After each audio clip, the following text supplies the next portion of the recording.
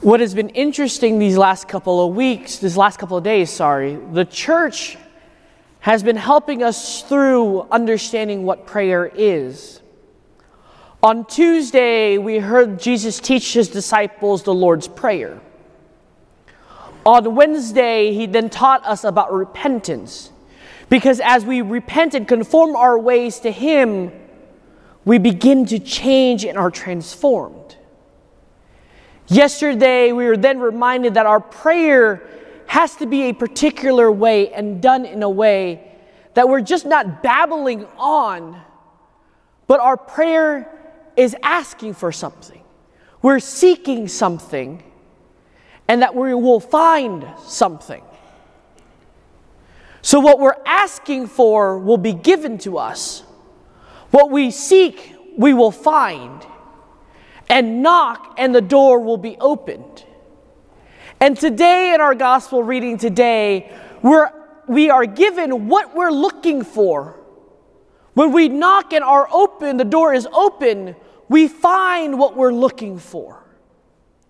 And what we're looking for today, my dear brothers and sisters, is summed up in the very first line of our gospel, where Jesus calls us to be better than the Pharisees and the Sadducees. Because in our prayer life, we are daily transformed and conformed to that of God. We grow in knowing his will for our lives, and in that, the struggles, the sufferings that we endure, and the struggles and sufferings that we are embracing have meaning, have reason, because our will and our life is so conformed and united with God that what we want, what we seek, is the same thing that God is seeking for us. And what we're seeking is to be the best version of ourselves. But to become better than the Pharisees and Sadducees, we must look at the cultural aspect of the Pharisees and Sadducees. In their time and day and age, they were looked up by those around them because they were the people that upheld the law, were such an abiding citizen, and did what God has commanded them. But yet we know as readers later on that what they preached and taught was one thing. What they lived, what they believed, and what they did was a whole completely different story. So in that transformation that we're called today, it's not just to say it by words, actions, and deeds, but we ourselves have to be internally transformed, internally changed, and made anew through our prayers. I remember when I was in seminary, we were learning about different types of prayer. And one of the retreat masters said, you should try the litany of patience. So I'm thinking to myself, okay, I need to kind of grow in my virtue of patience. So I started praying that litany and adding it into my prayer life.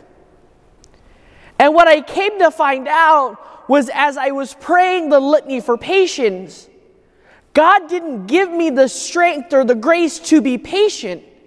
Instead, he asked and called me and gave me situations to be patient.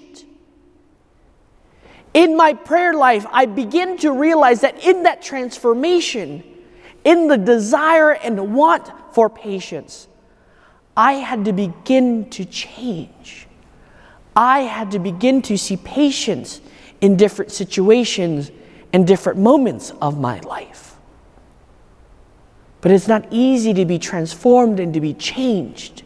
It's not easy to step above what we're naturally inclined to do.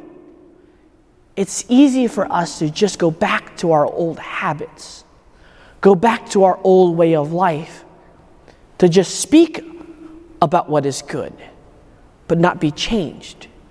It's easy for us to spew out and say, you have to do X, Y, and Z to get to heaven, but we ourselves don't believe what we're saying. So my dear brothers and sisters, as we continue in our journey of Lent, we're reminded today that we're called to become better, to be the best version of ourselves. But it begins in our prayer life and allowing that transformation to occur within us so that what we say, what we do, what we preach becomes an all-encompassing message so that we can enact what we're praying, so that we can live what we are praying, and so that everything we do from our prayer and our worship flows in and out in everything that we do and informs every aspect of our lives. Amen.